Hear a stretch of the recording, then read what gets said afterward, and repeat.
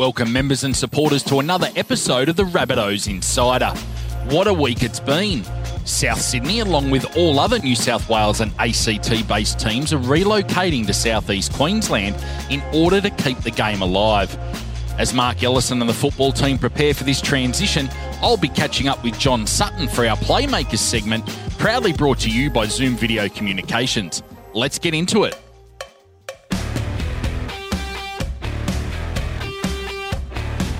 Well, welcome to our Playmakers segment, proudly brought to you by Zoom Video Communications. A real treat for me to be back in the Playmakers segment with Rabbitohs legend John Sutton. How are you, Sutto? I'm good, Jezza. How are you? Very well, mate. Now, last week we took on the Cowboys up at McDonald Jones Stadium, our first home game in Newcastle in our history, I would suggest, and it was a good win against the Cowboys. Yeah, it was. We had to travel up there on the day of the game, and we didn't have our origin players. So a few boys had to step up, and we played for like Wayne said, about 76 minutes. So it was a good performance.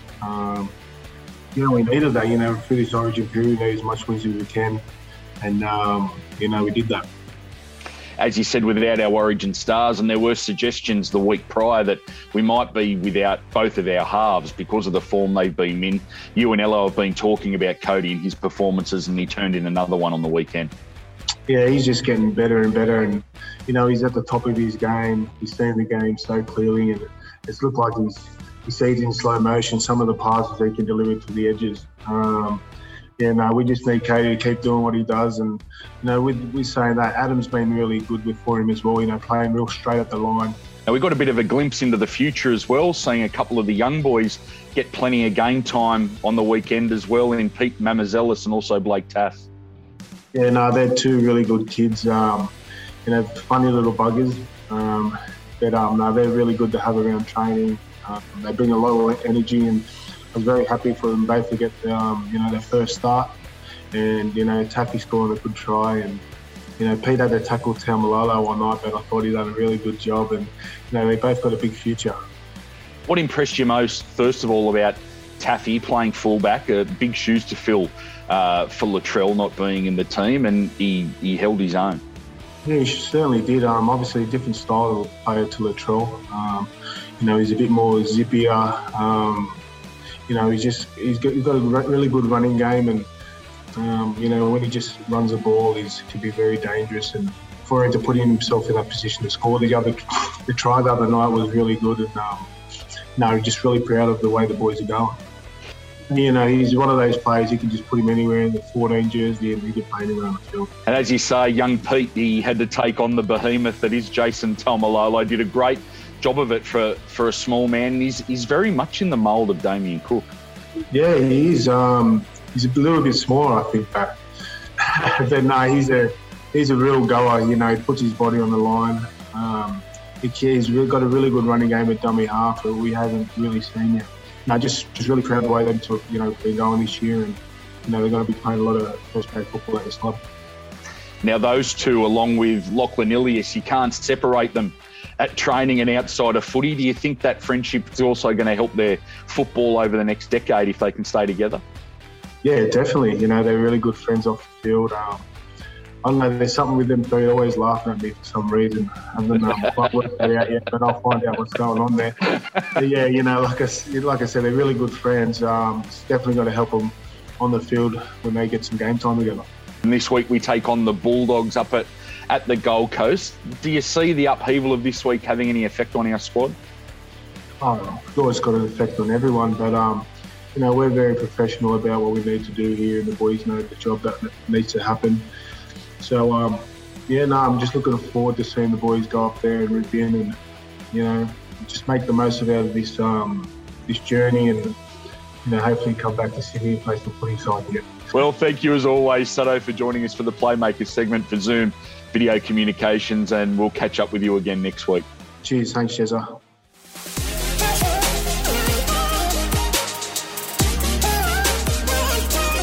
My favourite body science product is whey protein, especially the chocolate flavour. Helps me maintain my weight through the season, and it's great for recovery after the games and after our sessions on the field.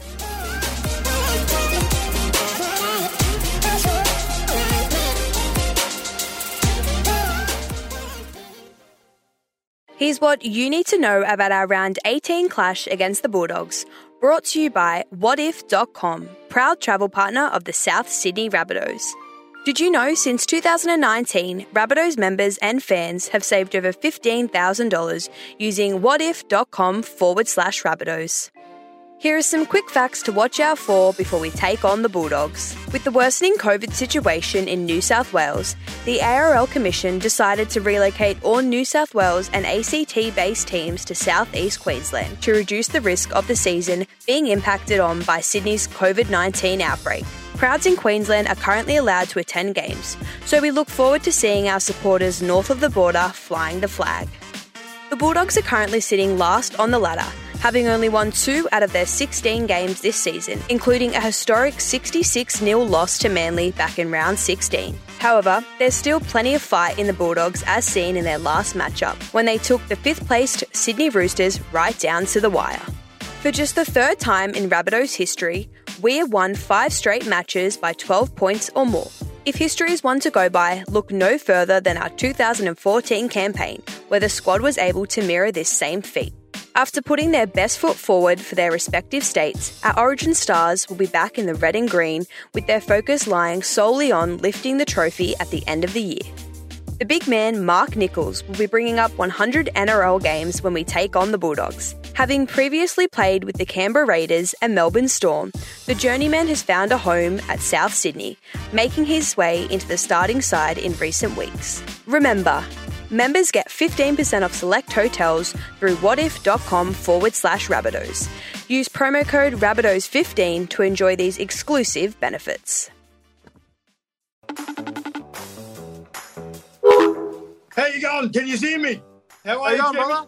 Good, mate. Good. Adam, mate, you're off to the Broncos next season. You're not going to be scoring any tries up there. Any chance we could get some celebrations this year? Yeah, what do you want from me, bud? How about the Guffarino? Yeah, check your zipper there, bud. It's undone. Oh, AJ, you there? Yeah, got you, mate. Gotcha. You only score 6 tries a weekend. Give me a celebration. I gave you one last year, mate. Good. We'll do it again. Where's Mark? Mate, I'm not even sure why you're on this call, mate. You're a prop. If you do score a try, mate, use your imagination, yeah? Give us a demo. Maybe the Latrell stomp. When Mark puts the ball down, he scores, and he does the stomp like this. Just stomp all day. Hey, Mark, can you put Wayne Bernard on, please? Yeah, here he is. Who are you, mate? Oh, Wayne Bernard. Oh, mate, I was a talented junior, Wayne, but I didn't have the right pathway. Don't ring me again.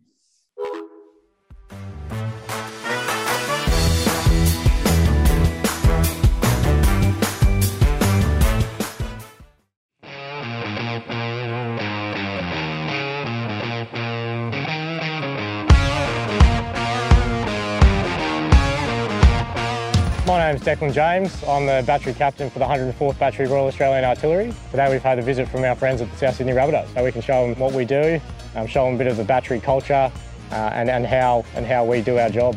So in 1967 the battery was re-raised in South Sydney, so naturally a lot of the soldiers were supporters of the club. So the South Sydney colours became the unofficial PT shirt for the battery. The battery commander and battery sergeant major were fanatic Rabbitohs supporters. So they used to do things such as give early knocks to Rabbitohs supporters and put people who supported the East on guard duty. They also had a Australian rules football competition, and they rode off to every club in the VFL there asking for jerseys to wear. So they had a jersey for the competition. None of them responded.